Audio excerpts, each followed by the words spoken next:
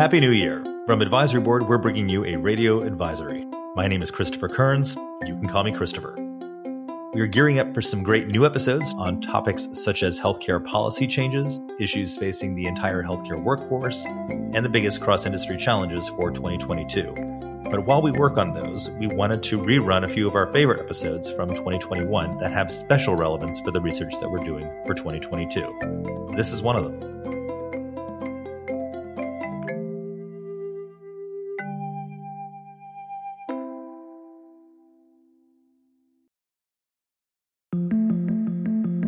From Advisory Board, we are bringing you a radio advisory. My name is Rachel Woods. You can call me Ray. As we start to enter a world beyond the COVID-19 crisis, we're imagining how the pandemic, plus other big market forces, will actually impact the future of the healthcare industry. If I'm honest, some of those changes might be for the better, and some might be for the worse. To talk about how changing demographics have the potential to shape the healthcare 10 years into the future, I've brought strategy expert Nick Saracola. Hey, Nick. Morning, Ray. Before we get started, I want to ask you, what do you think you'll be doing in the year 2030? Oh, gosh. Well, if my plan holds, my buddy Jeff and I will probably live on the moon and be, talking to you via fax machine or something like that. Fax machine only true if you're still in the healthcare field and trying to communicate with various hospitals and physician groups here on Earth. Fax machines will definitely still be in business. Holding strong. I appreciate that.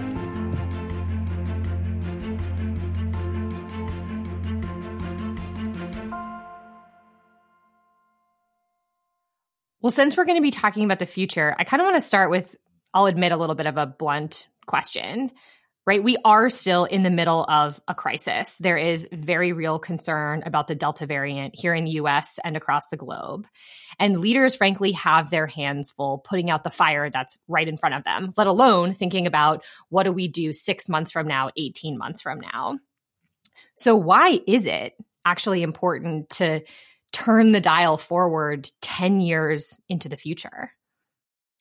It's a really fair question, Ray. I think I've made the joke probably too many times talking about this project in the last couple of weeks that what better time to start predicting the future than on the tail end of a global pandemic that no one successfully predicted.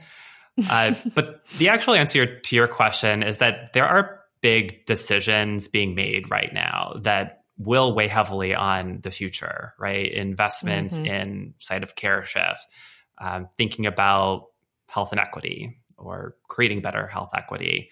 The choices that we're making today as a sector are going to show up across the next 5 to 10 years. And I think it would be a shame, to be honest, to not take a futurism perspective on some of the decisions that we're confronting right now to make sure that we get it right? If we are actually trying to make dramatic shifts in the way the health system operates, based on information that we've gathered, honestly, over the last 15 months of this experience, then it's worth looking ahead a decade to make sure that we're actually making calculations that align with broader shifts in our environment. And is that why you decided to actually write a message to healthcare leaders from the perspective of a leader 10 years into the future? It is, yeah. So we, wanted to basically conduct a thought exercise, and I think you're getting to the project at hand, which is called Dispatches from the Future. We wanted to look at current course and speed in the industry and larger environmental forces and imagine what the world could look like 10 years from now and describe it to ourselves. And so we've assumed this identity of an anonymous healthcare executive penning letters back to their colleagues in the present time from the year 2030 with, I think, some challenging information about the future if we let it take the shape that it may. So besides the fact that this is a really interesting thought exercise, I want to ask, how are these dispatches actually different from the way that the rest of the industry is thinking about the future? And why do we at Advisory Board think it is important to contextualize the future in this way? Yeah, so I mean, it started with taking this hindsight perspective, right? A lot of futurists in healthcare and other sectors are looking at the future as if we're just sort of like spinning the clock forward from the present day. We wanted to imagine as if the future has happened and look back and examine it that way. But the other thing that we wanted to do with this particular project is to examine the future of healthcare from an external perspective. So put differently, instead of looking from within our own sector and trying to anticipate or predict changes that are coming across the decade, we wanted to look at larger societal and environmental forces that are happening and then draw a line from those into healthcare. So then what are some of those big external forces that could be affecting our industry?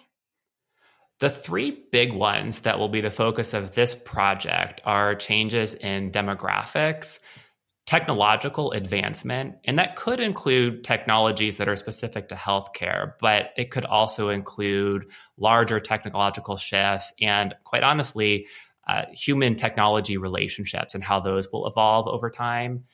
And then the third is ecological change. And we'll include within that, I think, a heavy focus on climate, but also other changes to our lived environment, cities, the way people interact with the physical space around them and how they use resources.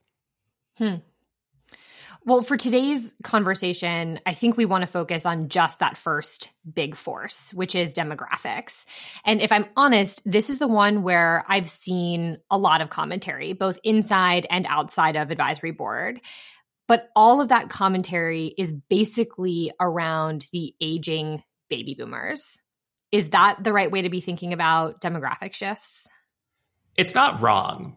I mean, I was reading some census data earlier this week, coming out of the most recent census. And it is true that baby boomers are going to be a really significant part of the aging equation in our country. They are, by the time we get to 2030, going to be entirely 65 years and older. And as a result, will require more nursing care, more long-term care. And that is something that is a very significant set of issues for our society and our health system in particular to contend with. But what we're arguing for in this project is that the aging of baby boomers or the growth in the population of individuals 65 and up cannot distract us from the aging of younger generations. In some ways, I think some of the most surprising changes that could happen in our space will be brought to bear by the aging of Generation X, Millennials, and Generation Z. So then when it comes to those younger generations, how are the current and maybe even the future healthcare leaders actually missing the mark?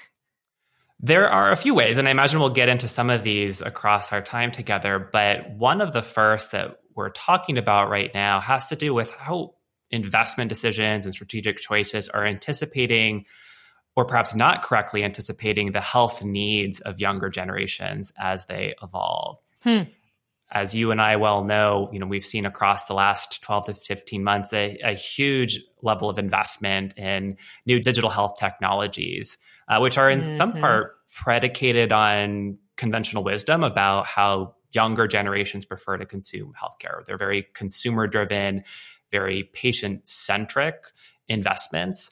But I worry that they might actually not be aligned with health characteristics and the health needs of those parts of our population, particularly as they age another decade. What do you mean? Because I think when I speak to leaders today who do tend to be in an older generation than you and I are in, I mean, I can reference countless conversations where they've looked at me and said, hey, you millennial who wants tech-enabled care or is a savvy shopper or, pick your archetype. That's what I need to be evolving for next. But it sounds like you're saying that what these generations are going to want is more than just a telehealth platform.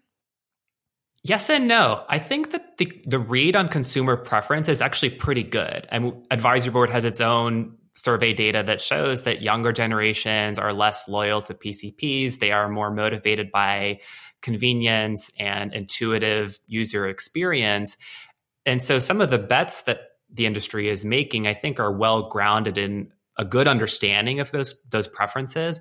My concern more is that they're not well grounded in the actual health needs of these populations. And so what I mean more specifically by that, when we look at the data, Generation X and then millennials after them are less healthy than generations prior, than their parents were at the same point in their lives.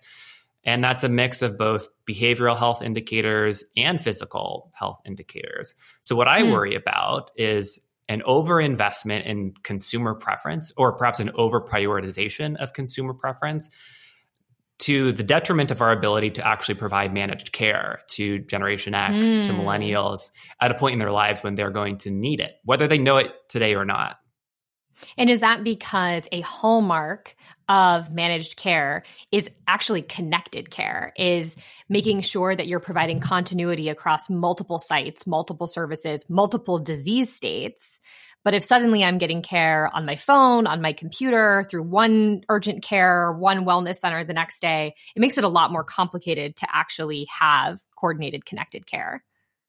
Yes, exactly. We see a lot of fragmentation right now among digital health technologies, many really impressive point solutions, but they're not very well connected to each other. And many of them are decreasingly connected to actual providers.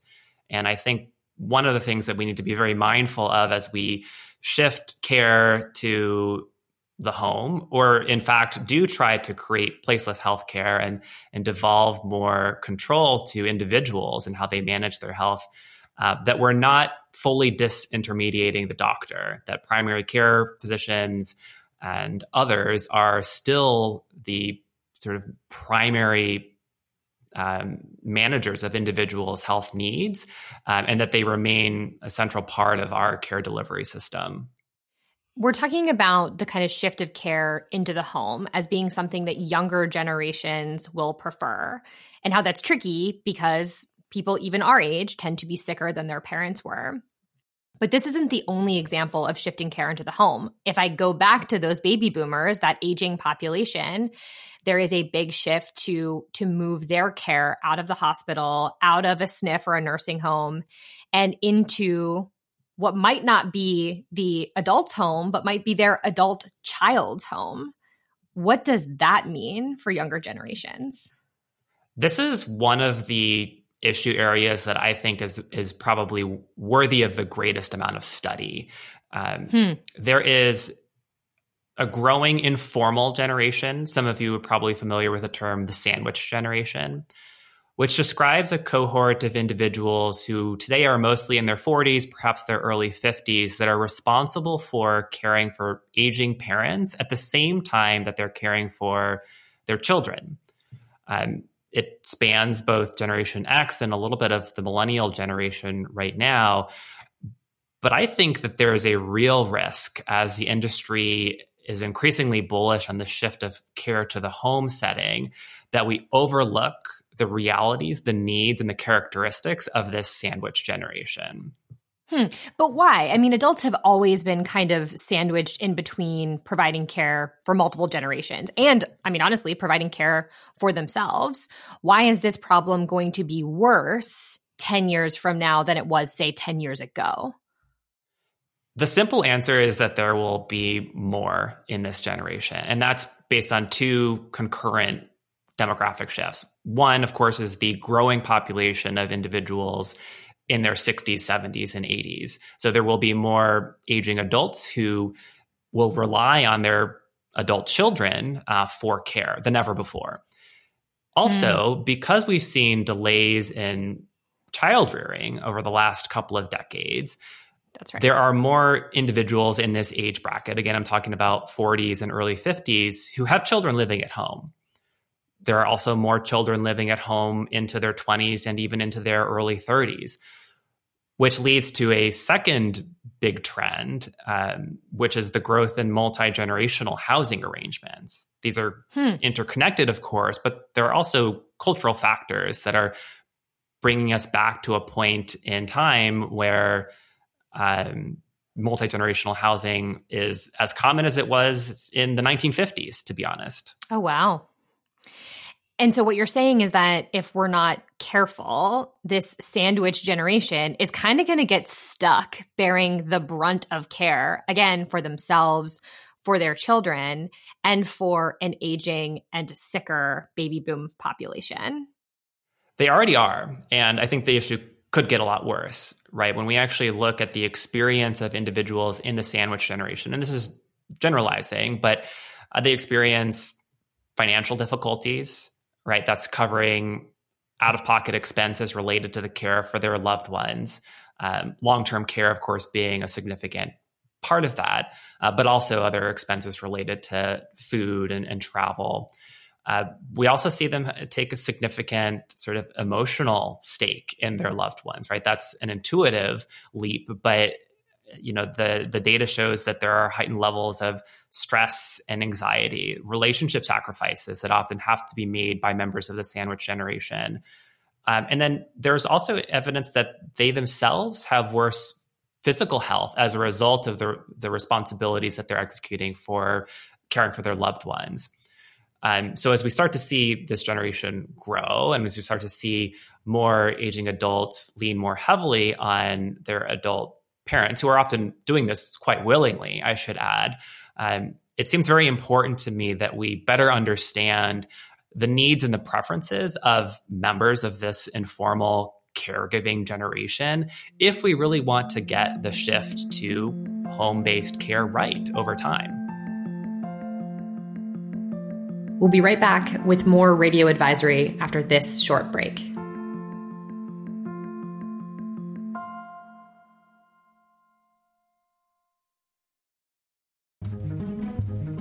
Advisory Board's team of over 200 experts is constantly tracking and thinking through the latest developments in healthcare. We unfortunately can't get all of our experts on this podcast to tell you what they're seeing and thinking, but they are regularly sharing their perspectives on the Advisory Board blog. Check out advisory.com/blog to read their latest posts on proposed rules, what physicians want, AI, telehealth, and more. That's advisory.com/blog.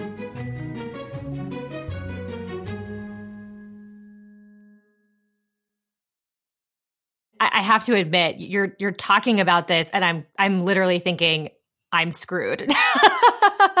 As somebody who's probably going to be in this bucket, or whose family members are going to be in this bucket. And what you're talking about is a scenario that will basically push caregivers to their limits, right? Because they're sandwiched in this difficult spot.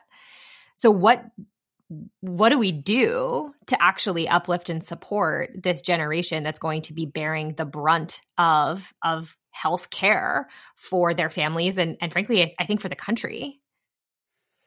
This is exactly why we're having the kind of conversation that we are, because it's a moment of reckoning, I think. And I don't know the answer yet, but I think there are a couple of things that I would encourage leaders to be thinking about, particularly those who are making big bets or investments in the shift to the home health setting.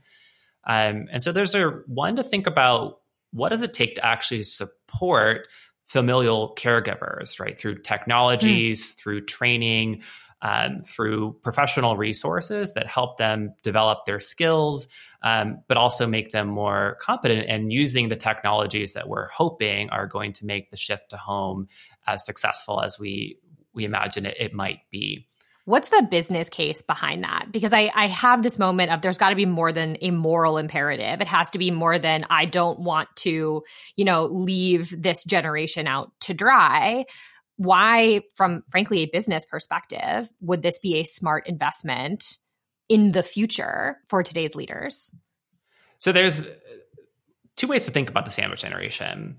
And one is that they're a cohort of individuals who we really need to care for ourselves. And I think from that, there often is a moral imperative. But at the same time, if we think about the sandwich generation as a natural extension of provider supply, right? As we look ahead 10 years to constraints in our ability to meet long-term care needs, particularly among aging adults, not in terms of physical plant availability, but in terms of provider capacity, we ought to be thinking about how we can actually partner more successfully with informal caregivers to extend the ability of skilled nurses and others that we are going to lean heavily on to provide the care that aging adults are going to need across time. And that hits on the difference between what these dispatches are versus everything else we've read about the future of healthcare. There are plenty of other outlets who have done that internal approach and rolled the tape forward and said, hey, we're not going to have enough providers, or certainly not when we look in this long-term care area because of the aging baby boomers, because of changes within the workforce, et cetera.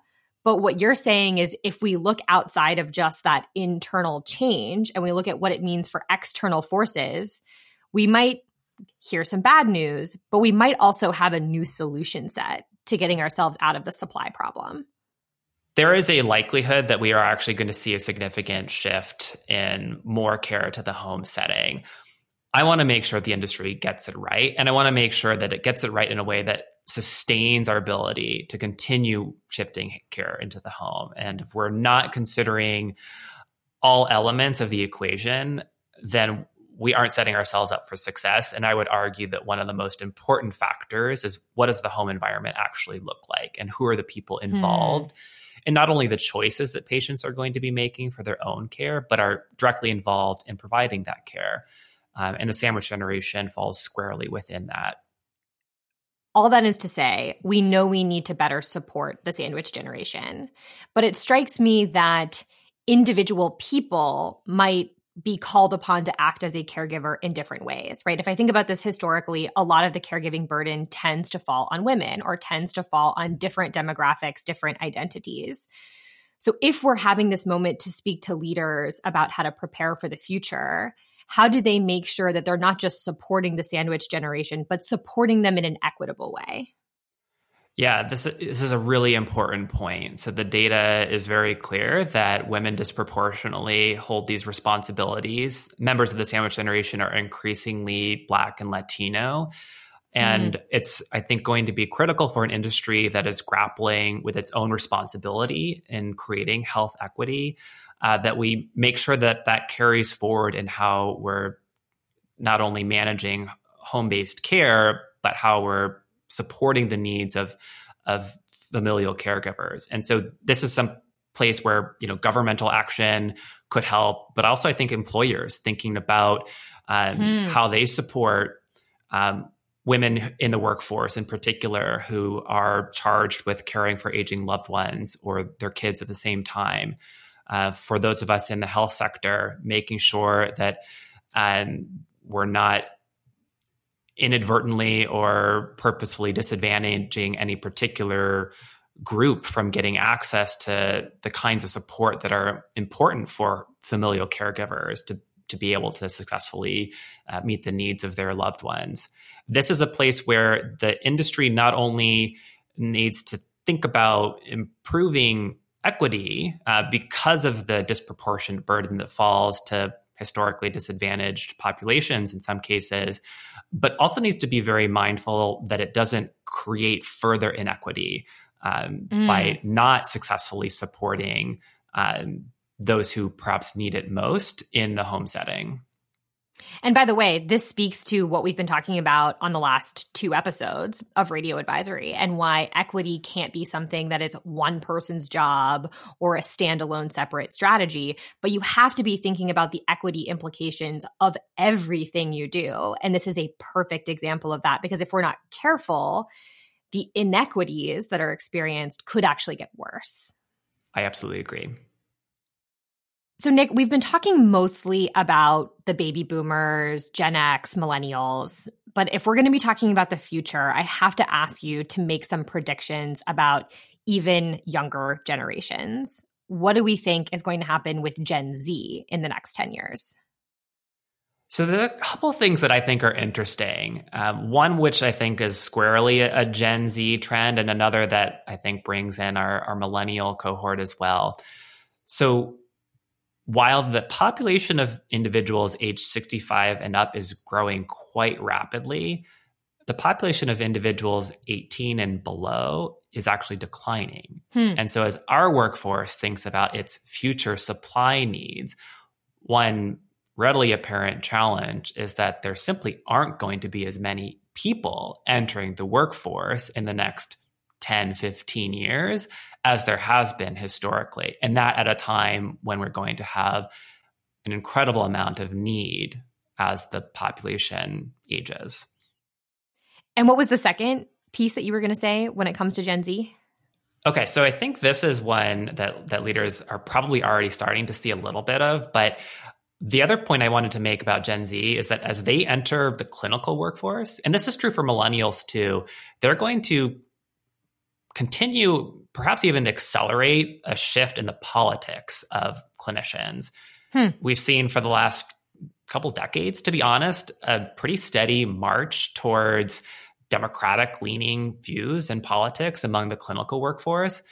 And if we're understanding the politics of Gen Z today correctly, and I look at med school matriculation data, and it seems pretty clear that the political preferences of incoming med school students today are heavily in favor of a more liberal ideology. I think it's something that we should likely anticipate to continue into the next decade. It's not just political viewpoints that I think are material here. In fact, you could probably argue that individual politics or aggregate politics of the workforce may not matter or be all that relevant. But what is more relevant is that younger generations are more inclined to express their politics, to actually agitate for change, to call for reform, to express their views through activist measures. We've seen some examples of that in the last couple of years, and I think we'll see a lot more of it in the decade to come. So what you're saying is that it's possible that the loudest calls for major health policy reform are actually going to come from inside our own workforce.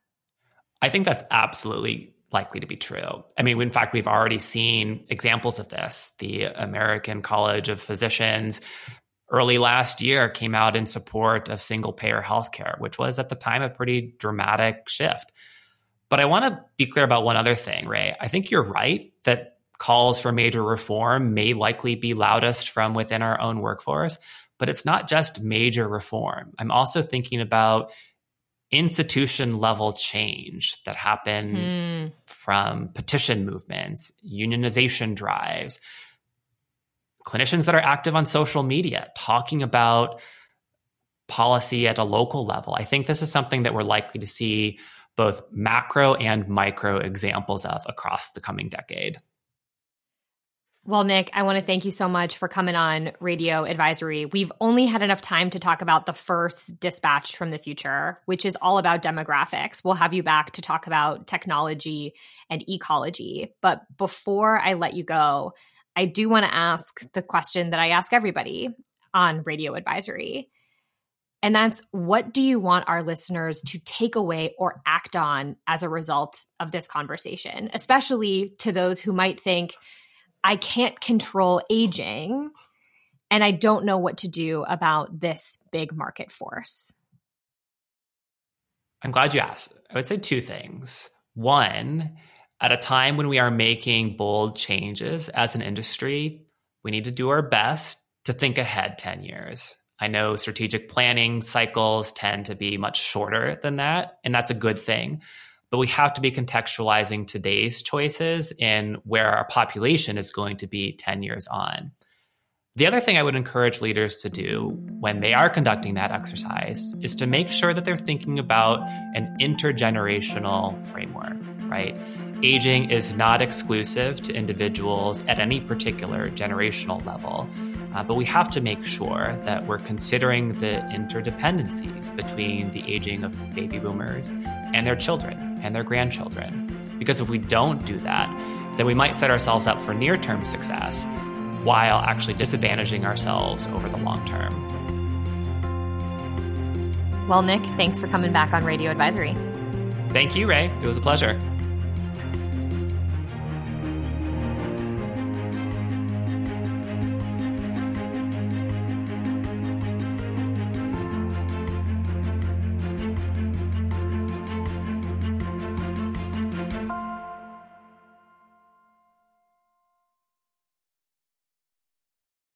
I hope I'm still doing this podcast in 2030. Although I don't know, maybe we'll be coming to you via hologram. Who knows what the new platform is? But I will absolutely still be somewhere trying to shout insights at the ether about how to make healthcare better.